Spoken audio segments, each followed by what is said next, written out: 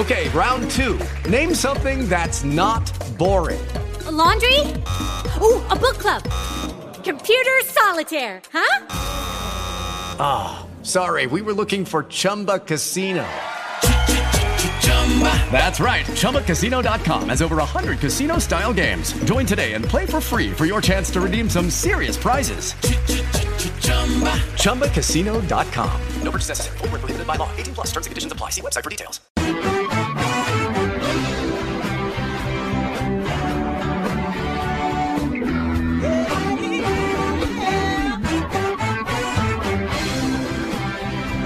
Well, hi, everyone, and welcome to Alzheimer's Speaks Radio. I'm your host, Lori LeBay, and I'm so excited that you're joining us today. We are going to have a fascinating conversation, as usual, as we learn from people all around the world at all ages and stages of life. Stay tuned as we shift our dementia care from crisis to comfort. Here we go. What you think about, you will bring about dementia change. We will. Well, hello, everyone, and welcome back to Alzheimer's Speaks Radio. I'm your host, Lori LeBay, and I know we're going to have a fabulous conversation once again on what does good care look like? What actually is quality of life when it comes to memory care? But before I introduce you to our guests, I just want to shout out to those who are new and let them know that Alzheimer's Speaks Radio is about sound information, not just sound bites. We like to have real conversations with people all around the world. And maybe, just maybe, you can be our next guest because everyone is welcome here. We talk with people who are diagnosed with a form of dementia. We talk with families who care, all kinds of different business professionals that are serving the population, as well as researchers, advocates, singers, songwriters, movie directors, authors, children. Everyone plays a role. And we would like to hear what yours is. What are your thoughts about dementia care? So reach out to me at radio@alzheimersspeaks.com. I'd also encourage you to go to our website because we have a ton of free educational resources on our site. So please don't forget to check that out. We also, of course, do our seminars and keynotes and training, town hall meetings, movie screenings, all kinds of things. And we can assist people with their branding as well. I do want to mention a couple of events that are coming up on May 17th and also on June 10th in collaboration with Arbor Oak Senior Living and Cedar Creek Senior Living and the YMCA of Andover, Minnesota. We are going to be doing a couple of screenings of A Timeless Love, and you can get more information by reaching out to me or going to our free educational resources down to public events and find more details there. I also want to give a shout out to Maud's Awards. You still have until May 15th to get your application in.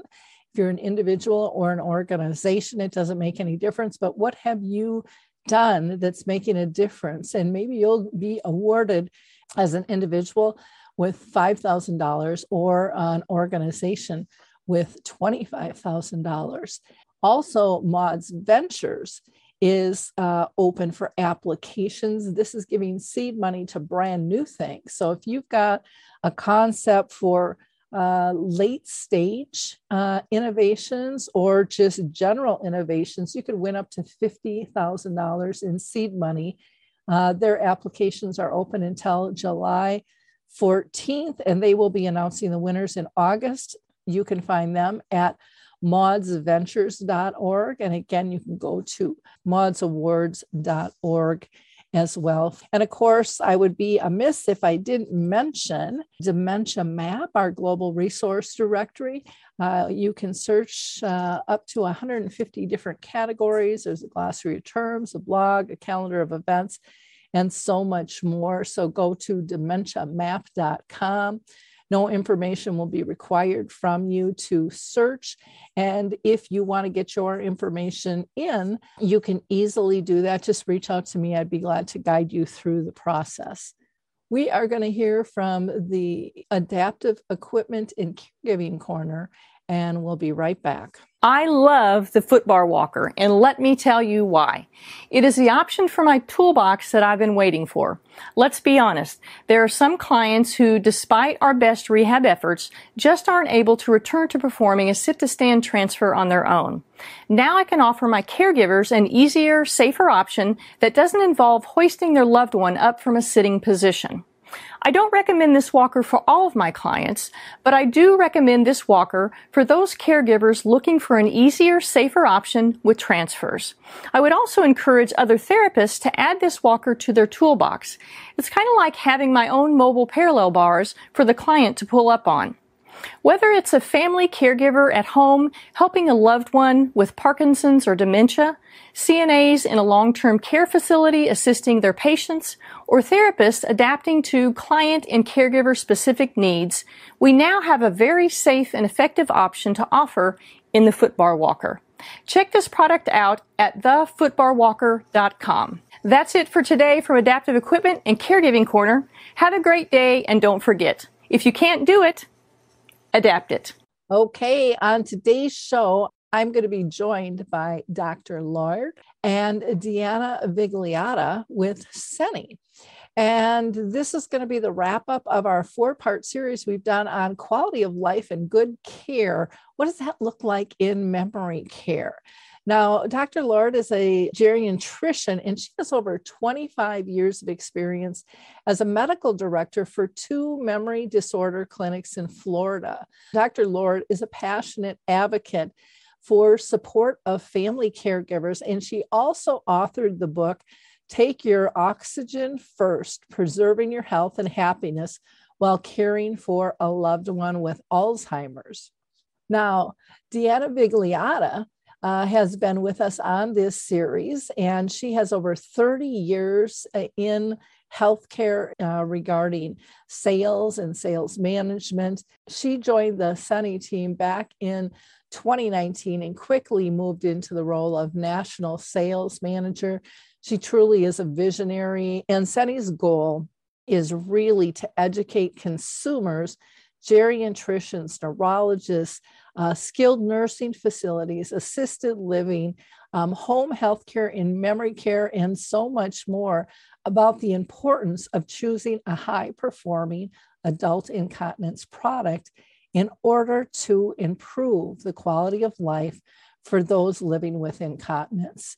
Seni's goal is really to shift the mindset in the United States here from adult incontinence products being viewed as just a disposable commodity to one of a high-performing incontinence product, which needs to be viewed as a critical component of quality of care throughout our healthcare systems and in our own homes as well. Well, ladies, I'm so excited to have this wrap-up conversation. I just think this has been an amazing series. But before we dive into our questions, I always like to ask everybody if they've been personally touched by dementia. And so, Deanna, I'm going to throw it to you first, and then I'll go to Dr. Lord. Yeah. Yes. My aunt on my dad's side, and then as the older I get, unfortunately, more friends' parents are being diagnosed with early onset. So yes. Thank you. And Dr. Lord, how about you? Have you been touched in your own family or circle of friends? Yes, absolutely. I've had the same experience as Deanna, that what was once rare is now commonplace. And, being a professional in this area, that's sobering, really. But very motivating too, because it's the reason we all keep going in this field, because there's so much need and we see it firsthand. Oh, definitely. Definitely. Well, let's get started with our questions. First of all, I wanted to ask you, Dr. Lord, what you're up to these days in terms of helping patients with cognitive decline and working with Seni to boot. Yeah, well, thanks, Lori. Oh, I really enjoy working with Seni because the work I do with for people with cognitive decline is I think what we should have more of out there, and that is comprehensive care. So, unfortunately, sometimes the cognitive decline gets the most attention and gets the only care plan. Mm-hmm. And as important as that is, there are so many other aspects of how life changes for the patient affected and their family that's really the type of broad care that I like to do when I'm in my clinic. I'm doing these days some research as well, looking at new versions of treatments and working with Seni to make sure that we're focused broadly. You know, some of the day-to-day things that go on for someone with dementia are completely unrelated to the cognitive impairment, but have a major impact on their quality of life. And urinary incontinence is one of them. Oh, it's huge. It's absolutely huge. And it's one of the most frustrating ones, I think, for care partners as well, because, you know, then it's double duty, but looking at that whole person and what are their needs are absolutely critical. Now, I don't know if you had a chance to, you know, listen to our previous shows, you know, that covered Artis Senior Living and 80th Street Residence, and then our most recent one, Bella Groves. But I'm just wondering what your thoughts were in terms of what these communities, large and small, you know, had to say, you know, about serving their clients with dementia. Well, first of all, well done to you both. I have not seen the Bella Groves yet, and I can't wait to see that. But I've seen the others. And what really struck me is you asked me earlier what was one of the things I was doing with Seni. And part of our work has really been to be on this road trip talking about patient-centered care. Well, I can tell they've met a lot of people in that bandwagon of patient-centered care. And it's not just, you can tell for these folks that you've spoken with, it's not just a passing fancy. These are intentional people. One of your guests even has that on their sort of corporate goals, is that these are people who aren't just providing residential care for people with Alzheimer's disease. They're providing care models that are intentional and intentionally designed with an understanding that Alzheimer's disease and any of the dementias have unique demands for the care and the care support we give people. I was very impressed with the intentionality of their leadership and their care models. I was very impressed that they're out there like the rest of us seeking out the quality, and they're seeking out, where are the quality partners that can make care that much better. And I'm really impressed with that. And then, of course, the foundation of they really seemed interested in people and making their care not be one size fits all, but to be very focused on what does this individual need, and that may be different from what that individual needs, and how can we, as a care team, be prepared to offer that kind of patient-centered care to anyone who comes and wants to live in our environment. Yeah, and I thought it was interesting, both small and big organizations have the ability to do this, though not all of them out there are doing it. But one of the things that I love about doing the show is just hearing the passion. I mean, you can just, these aren't just statements. They're not just mission statements that they've memorized, but they're really from the heart in going, this, like you said, this is what this person needs, and this is how we have to deliver this service to this one. And they get excited about being able to customize that and to really meet those needs. And that's pretty dang special in and of itself. One of the things that we hear about with some senior communities is transitioning kind of from that social model to that healthcare model, because people are having more chronic conditions. And what are your thoughts on that? Because that can be quite the shuffle in terms of delivering, care. Oh, yeah. I sometimes tell the story of, sometimes I take my white coat off and I go and kind of secret shop at the new senior living communities in town. And if I dare ask about, well, what's the medical care going to be? You know, sometimes I'm shushed, because in some of these situations, and I'm not necessarily taking anything away from people, especially on the independent side and maybe even the assisted side, but for anyone working in the memory care, you know, I really, especially as a geriatrician, I don't see how we separate out an aged person's care and living environment from having the medical support that our aging bodies need. You know, we're more fragile. If things do start to go wrong, they tend to go wrong spectacularly and quickly. And we have more complex decisions that need to get made about how to treat us. And so we need more time and attention of people who know us. And so the medical care is just really important to life. So I get how important the social is. And believe me, it is right up there, but they need to both be there. And so that's really I don't want the medical model to be a bad word anymore within the memory care units, especially. And so it's exciting to meet new communities that really big cities and suburban and in different types of communities. It's wonderful to see people who are understanding that and really looking for how they can move in that direction. It's not easy. Yeah, it kind of reminds me of the care versus cure. You know, cure was up here, care was down here, and care's coming up and is starting to equal out because people are demanding that, going, I'd love a cure, but boy, I need help right now. You know, well, yeah, you know, I'm sure you've both, I used to get told, in fact, I tell a famous story from my personal / professional life. I was in a ENT surgeon's office with my young daughter at the time. She was needing ear tubes. And the woman physician said to me, nice to meet you. I've heard about your work. And boy, that's got to be tough since there's nothing you can do for those people.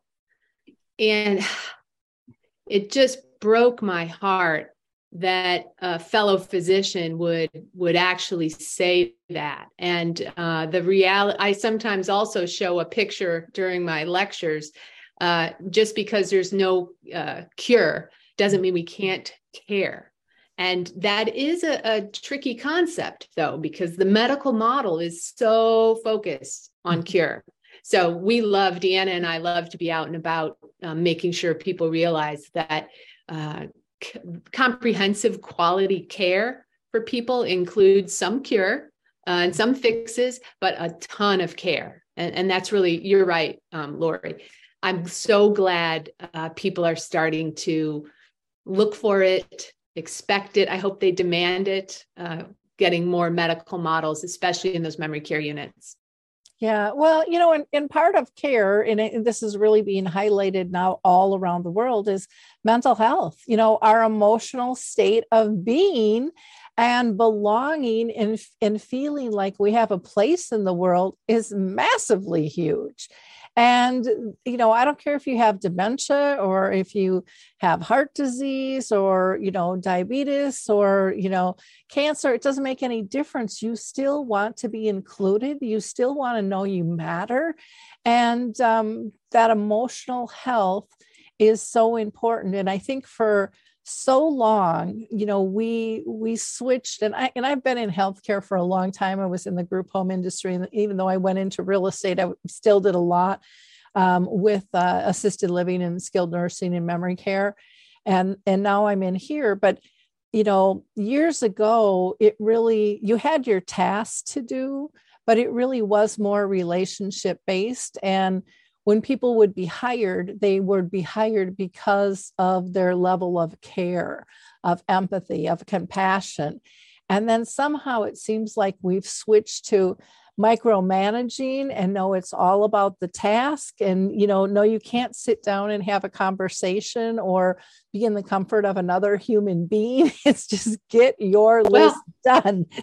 Sometimes you're actually dinged in my world. I used to have some administrators tell me, you just take too long, Dr. Laird, you just got to speed up.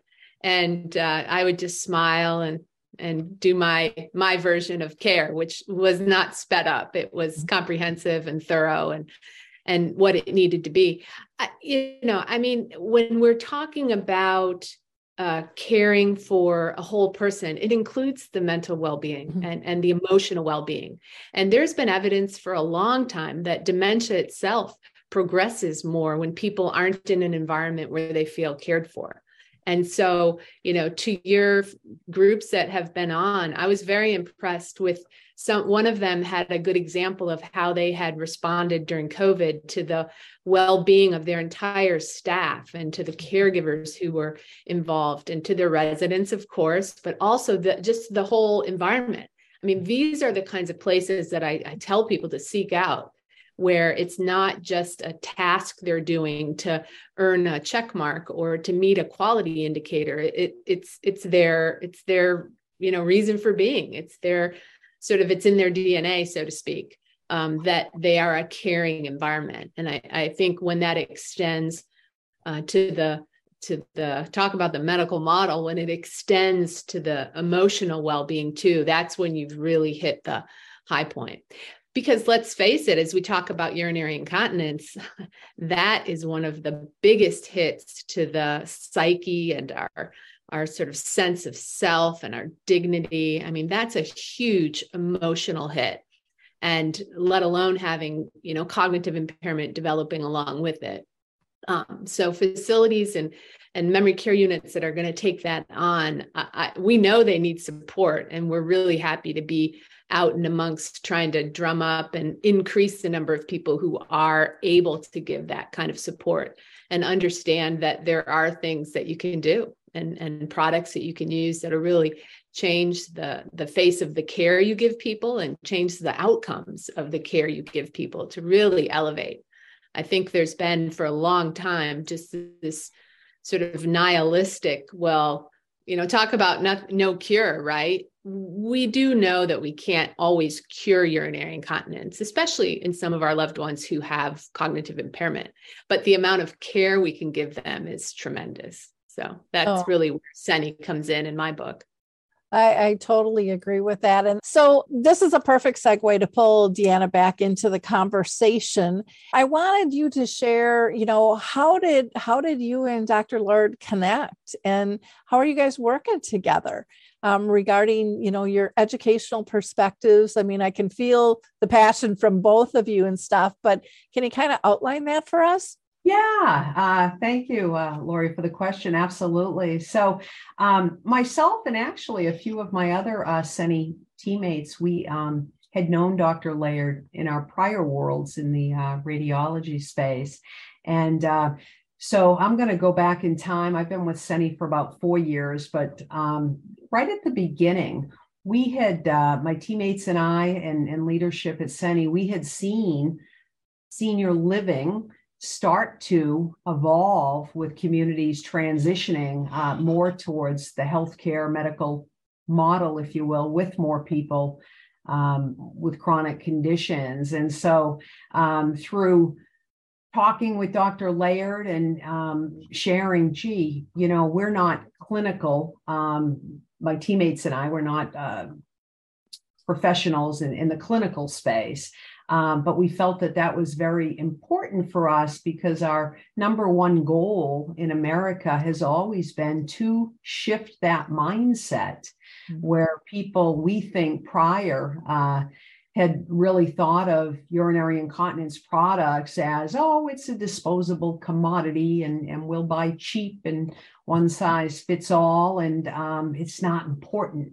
And we knew early on, this stuff's important. This is a critical component of care for people that have incontinence. And so we started talking and having discussions with Dr. Laird, and it's been a wonderful relationship as more and more communities have transitioned more to the medical model. And then COVID really, interestingly enough, you have to look for golden nuggets with anything that might be negative. You got to kind of find the positive. And that really shined the light on the negative social implications for people that, was socially isolated. And so even for communities that are on more of the social model, we wanted to scream out from the beginning, hey, prior to COVID, people that have urinary incontinence might stay in their apartments, might stay in their homes, might be afraid to go out and enjoy all the wonderful activities and dining and shopping with friends and so forth because of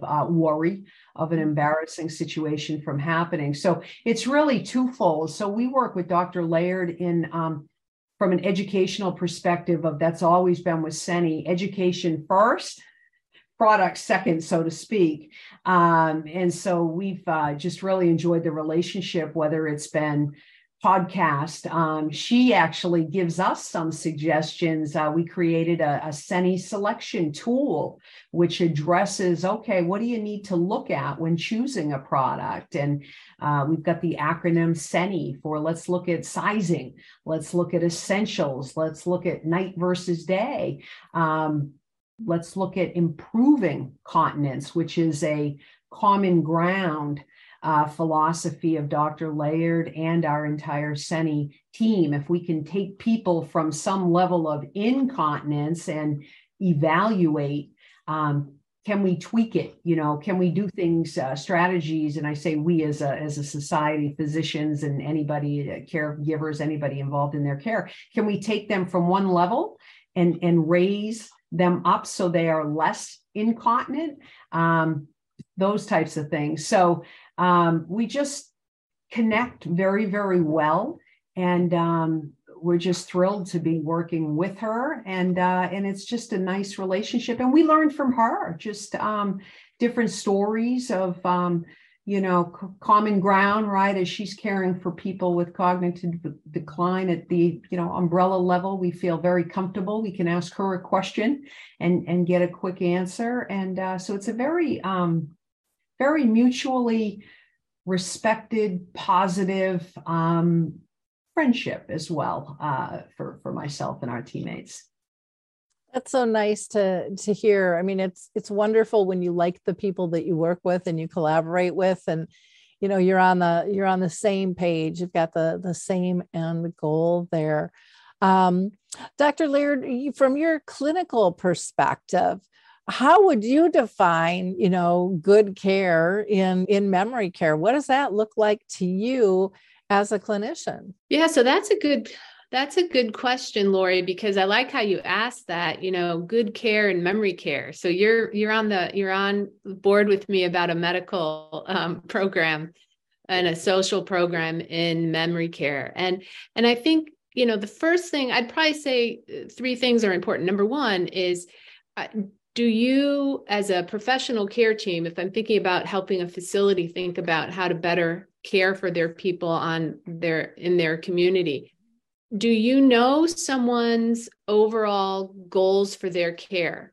And these are individuals facing a chronic illness. And so it can be very important to understand what someone's overall goals of care are and to be able to try to live up to that. But you got to know it first. And very few care teams really try to work with their patients and families. And what I mean by that is, do you want to help someone remain, physically active, or are they someone who's got so much arthritis that's really painful? So we're going to work on instead them enjoying the people around them, but not as much maybe physical activity. That's just one example, but it's a very individualized understanding of when someone comes to your community, what does this person need for this phase of their life and this aspect of their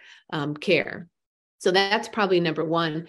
I think number two would be this combined medical social model.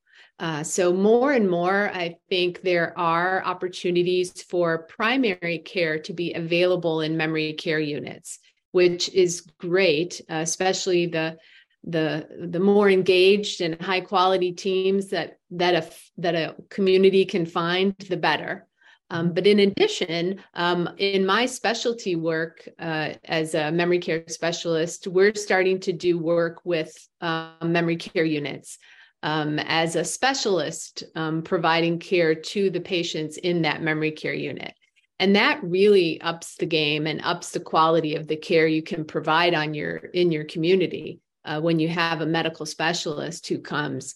Myself and a nurse practitioner work together with some communities in our area. And that really adds, because you're helping the individual patients, but you're also helping the professional care staff, and you're helping the family caregivers, because working together, you can all really hit those care goals of what you're trying to do to help someone and do it in a really high quality way. And speaking of family caregivers, I think that's the third quality of a really good memory care unit is they realize that in not every situation, but in a situation where you have an engaged and active family caregiver, embrace that, bring them into, care planning. You're there to help their loved one. I mean, that's really the sort of, that's the group that's going to be helping this individual. And family caregivers, first of all, they need our support and admiration. Second of all, they need our communication. Third of all, they need our knowledge. What do we see overnight that we need to change mother, 3 or 4 times? So we need a different, product for urinary incontinence care so we can let her sleep through the night. I mean, all those things, if you've got a facility that'll really work with their family caregivers, I think you've found one that understands this whole patient-centered care. So I think a team so if you're out looking for memory care, you want a good team that's going to focus on what your loved one's goals of care are. You've got people who have both a medical and social model, and you have a community that really wants to engage and support the family caregivers around the needs and the care for their loved one. I liked when you had mentioned about knowing the individual needs. And in order to know the individual needs, you have to ask, you have to observe. And sometimes you can ask, the individual, but sometimes they can't communicate. And I don't know if you found this, but family doesn't always have the same goals as the person, or they haven't thought about that. So to me, I think one of the important things in terms of looking at that quality of care is opening the door for them to address what are your physical goals, what are your emotional goals, what are your social goals. And if we don't ask those questions, people don't know they can give those answers. I think of like when my mom was in the nursing home, and you had talked about tapping into the care partner, and every care plan, they would say, my mom needs to lose weight. She was overweight.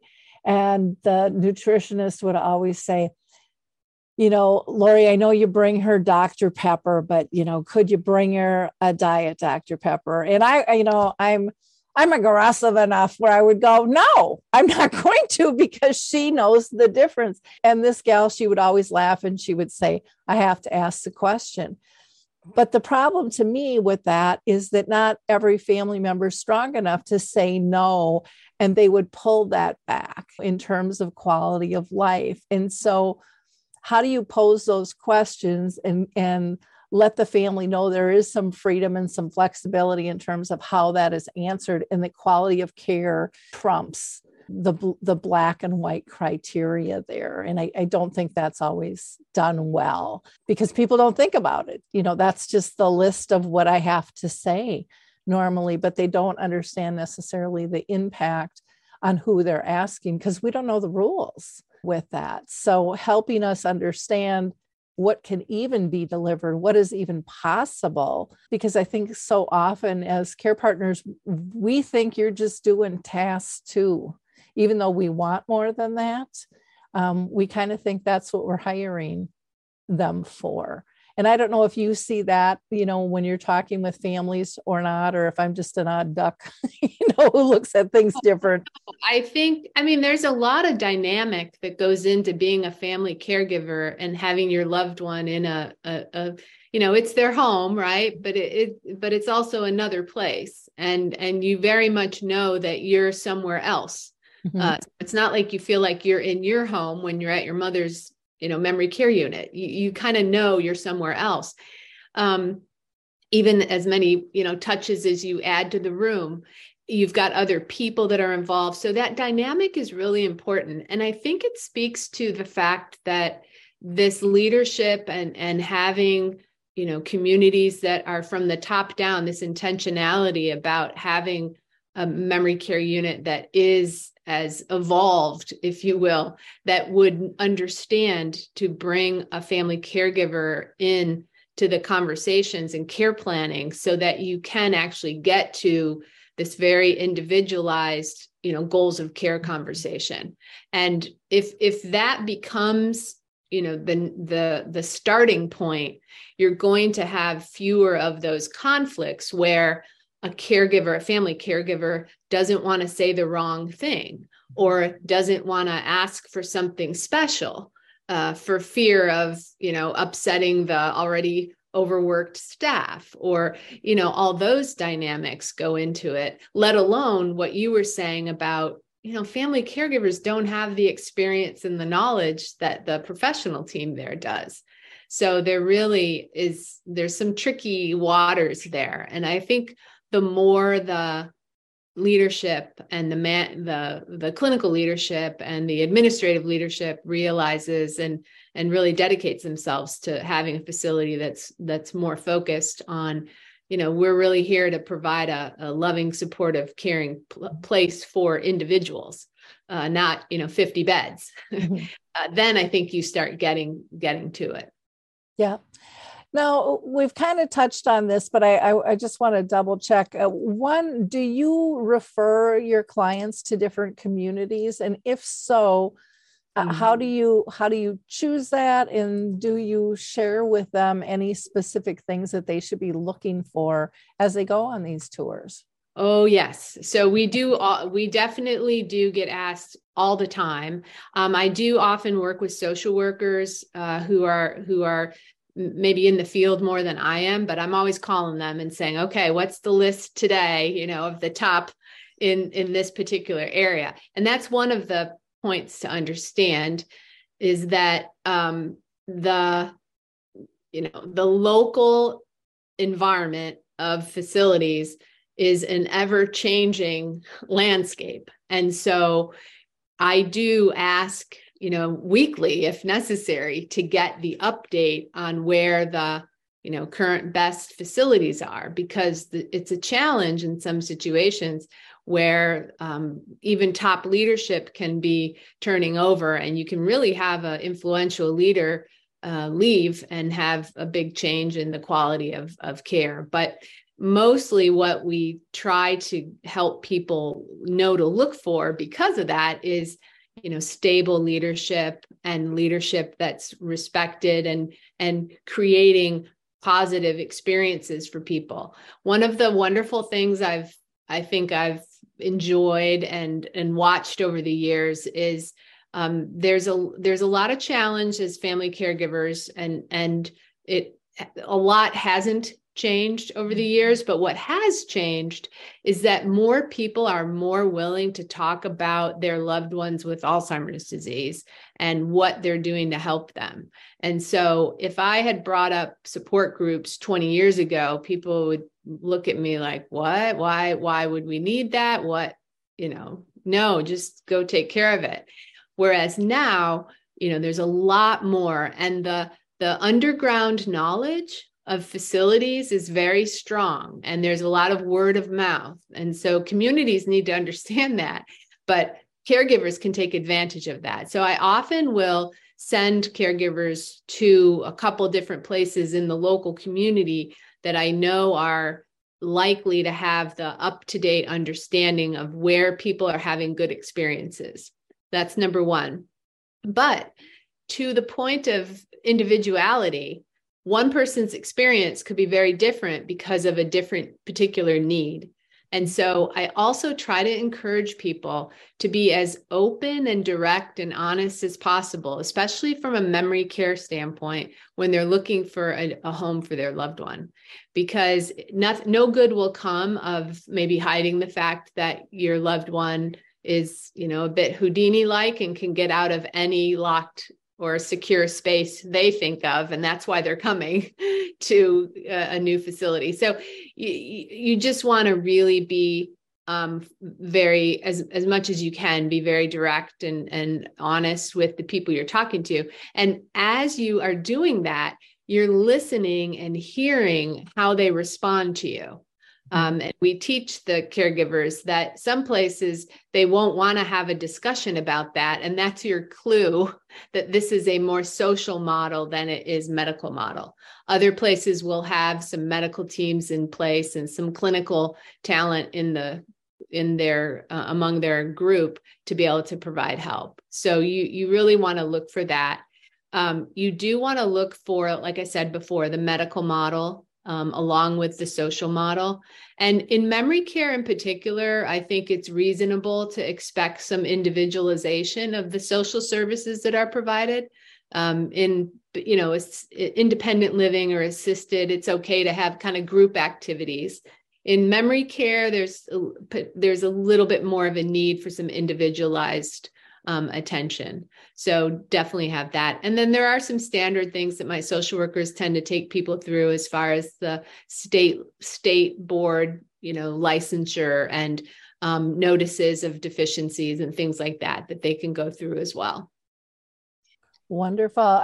When you're talking about the good experiences, I think back to my real estate days in terms of, and I think this applies in this too, is just because Sally had a great experience doesn't mean you will, because your needs are different, and again, you're going to know your people that you're dealing with and what their overall needs are. But sometimes we get referred by, oh, my mom went there or my aunt was in there. And it's like, well, what was their personality like? What was their needs? What's your personality like? Because that's going to have an impact too, as well as the person with dementia. And more these days too. Yeah, that's very true. But more these days too, special programs like, here we are with SENI. There are certain communities that have embraced SENI. And, I find as I learn about these communities, they tend to be the communities that have embraced this understanding that everyone with Alzheimer's disease is not the same and doesn't need the same care. They need individualized care. So if you're looking for programs, in addition to asking about, do they have doctors and nurses who are coming to the facility? What other programs of clinical care support do you have? Do you have other types of clinicians coming to the facility to help your residents so that they don't have to leave the facility? Things like that kind of investment in those kinds of programs, they're telling, that's telling you, just like on one of the other discussions in this series, there was one of the administrators talking about the rationale given for investing in a program like SENI, had the dividends that it paid in what it could do to help people enjoy their loved one, time with their loved one. And instead of maybe time in the restroom or time helping, take care of some incontinence. And so finding facilities and communities that have gone ahead and made that kind of investment is a good signal that that's a intentional and a well-meaning and a usually pretty well-functioning community. Yeah, well, because it's, I think a lot of times too, families will look at, well, what's my immediate need? Well, those probably are going to change and you don't want to go through this move again. That's going to be hard on everyone. So really looking and listening when you're hearing those things like, oh, good, that's going to lessen the problems later. Yeah, it's really hard to not look at the dining room and the menu and the list of activities. And I sometimes, especially for the more frail, people going right into a memory care, I say, that isn't going to be as important as who's coming to help take care of you. How many people are there to take care of your loved one? What is the type of the clinical care support? Do they have a program like incontinence program with CENI? Are they working to really provide comprehensive care for your loved one? The other things are what the sort of sales brochure will show you, but the real sort of substance of the care you really want for your loved one are these other elements. Exactly. Well, thank you for that. Deanna, in wrapping up this 4-part series, I'm just wondering if you can kind of summarize for people, say, your continence care program, because I know you don't even like using the word incontinence. Your goal is to really get people mobile and comfortable and socialized and, reduce some of the medical issues and things. So a little bit more about CENI and why doing series like this is so important. Yeah, I appreciate that, Lori. Just a little bit more about CENI. Our full line of products are fully breathable. And what that means is when skin can breathe, the integrity of the skin should be maintained. So we're very reactive sometimes, unfortunately, and we spend a lot of times fixing things, right? We fix wounds related to urinary incontinence. If we use good products that are fully breathable right out of the gate, we shouldn't have to fix the ugly. So we're really on a mission to change, again, the mindset for people to think about, look at products that are fully breathable. Look at products like CENI products that have inner leak guards, especially with this staffing crisis that just continues in our country. A product that has inner leak guards, that helps reduce soiled garments, sheets. In skilled health, I think of a 2-person assist with the Hoya lift, and it takes 45 minutes for someone to have a shower and be cleaned up, and their dignity comes into play. And I think, if they had CENI products with the inner leak guards, a lot of that could go away. That's important. I can get into more details, but the construction features of the products really provide the benefit of people having reduced risk of falls, because we want people sleeping undisturbed through the night. That's a whole nother arm of things. If people sleep through the night, they don't get up. If they don't get up, they don't fall. If they don't fall, they can enjoy the activities the next day that a community has versus being at an ER with probably more often than not an ugly outcome. So we're on the preventative side. We do offer free product samples. I think that's huge. We want people to be in the right size, the right absorbency. As you and Dr. Laird were talking about individualization, there could be folks out there that maybe have assistants during the day, even in memory care, that have a toilet assist, and they might not need the incontinence products that we have for severe incontinence. Maybe at night they need something heavier, but during the day, something lighter. So in kind of wrapping up the series, our products are super high performing, but that's part A. As I always say, you need part B, and that's the education that we provide for the caregivers. If people don't know how to separate the leak guards, they'll work, but they'll work much better with the education. So my teammates and I take a lot of time and like to educate people, whether they're in communities, caregivers. We're so thrilled. We're working with so many large home care agencies that have vetted us as preferred providers. Years ago, people in home care, the agency, well, we don't do that. The clients provide their own. And you say, well, wait a minute, let's think about this. You want to keep your clients safe in their homes, aging longer in their homes. And by having, a program in place, we can help do that.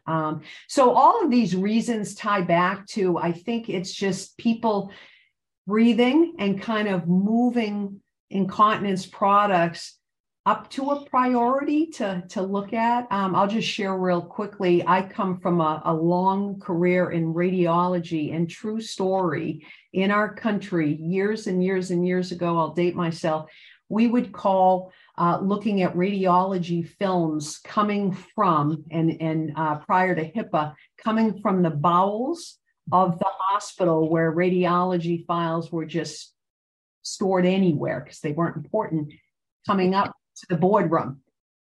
Medical information became very important. And so I kind of personally think of incontinence, of bringing it from low on the totem pole to, wait a minute, this stuff's important. Let's take a different view of this. Platforms like yours, Lori, are just crucial to helping senior living evolve, helping people have better care.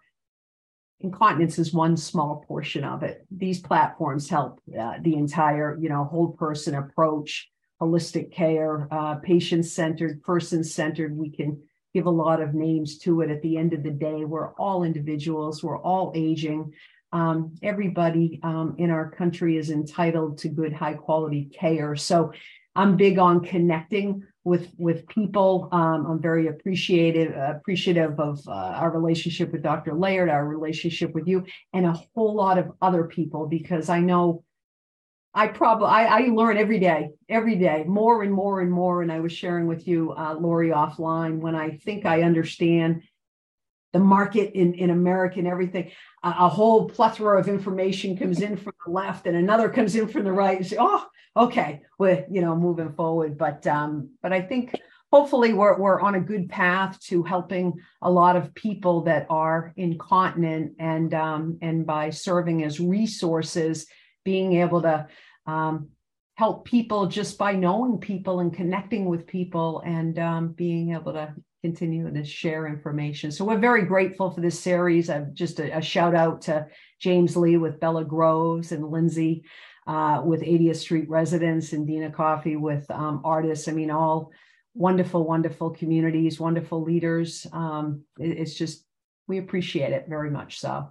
Well, thank you. I adore working with you both. I think your mission is just incredible. And I can tell you're making a huge difference out there. I mean, the conversation is really shifting and people are really looking at things differently. So kudos to you. In wrapping up, I want to ask our listeners to be a giver of hope, like, click, and share this show. There's so many people out there that need this information that you might not even know are going through this. And we've got to make this conversation comfortable for people to grab a hold of this stuff when they need it. And hopefully before they need it, before they're in crisis. You can go to Seni's website, Seni, SENI-USA.com. In our show notes, we've got Deanna's email. They have a YouTube channel, Seni USA Cares. They're on LinkedIn as TZMO-USA-Inc. That's kind of their mothership for the company. And also on Facebook as Seni Cares. And if you need to reach Dr. Laird, you can go through Deanna and Seni to get to her. So again, I want to thank you both for your time today. And I want to thank our listeners for participating in another powerful, powerful series. So thank you so much. Appreciate it. You're welcome. Thank you. So again, I would just like to say, check out Alzheimer's Speaks if you want to reach me. Again, you can access our free educational tools. You can learn about Betty the Bald Chicken, or if you're looking for a speaker or a trainer, we also can accommodate that, or we can help you with marketing. Have a blessed day, everyone. You're the best. Bye-bye.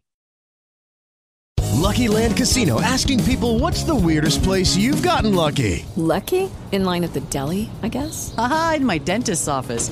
More than once, actually. Do I have to say? Yes, you do. In the car before my kids' PTA meeting. Really? Yes. Excuse me, what's the weirdest place you've gotten lucky? I never win and tell. Well, there you have it. You can get lucky anywhere, playing at LuckyLandSlots.com. Play for free right now. Are you feeling lucky? No purchase necessary. Void where prohibited by law. 18+. Terms and conditions apply. See website for details.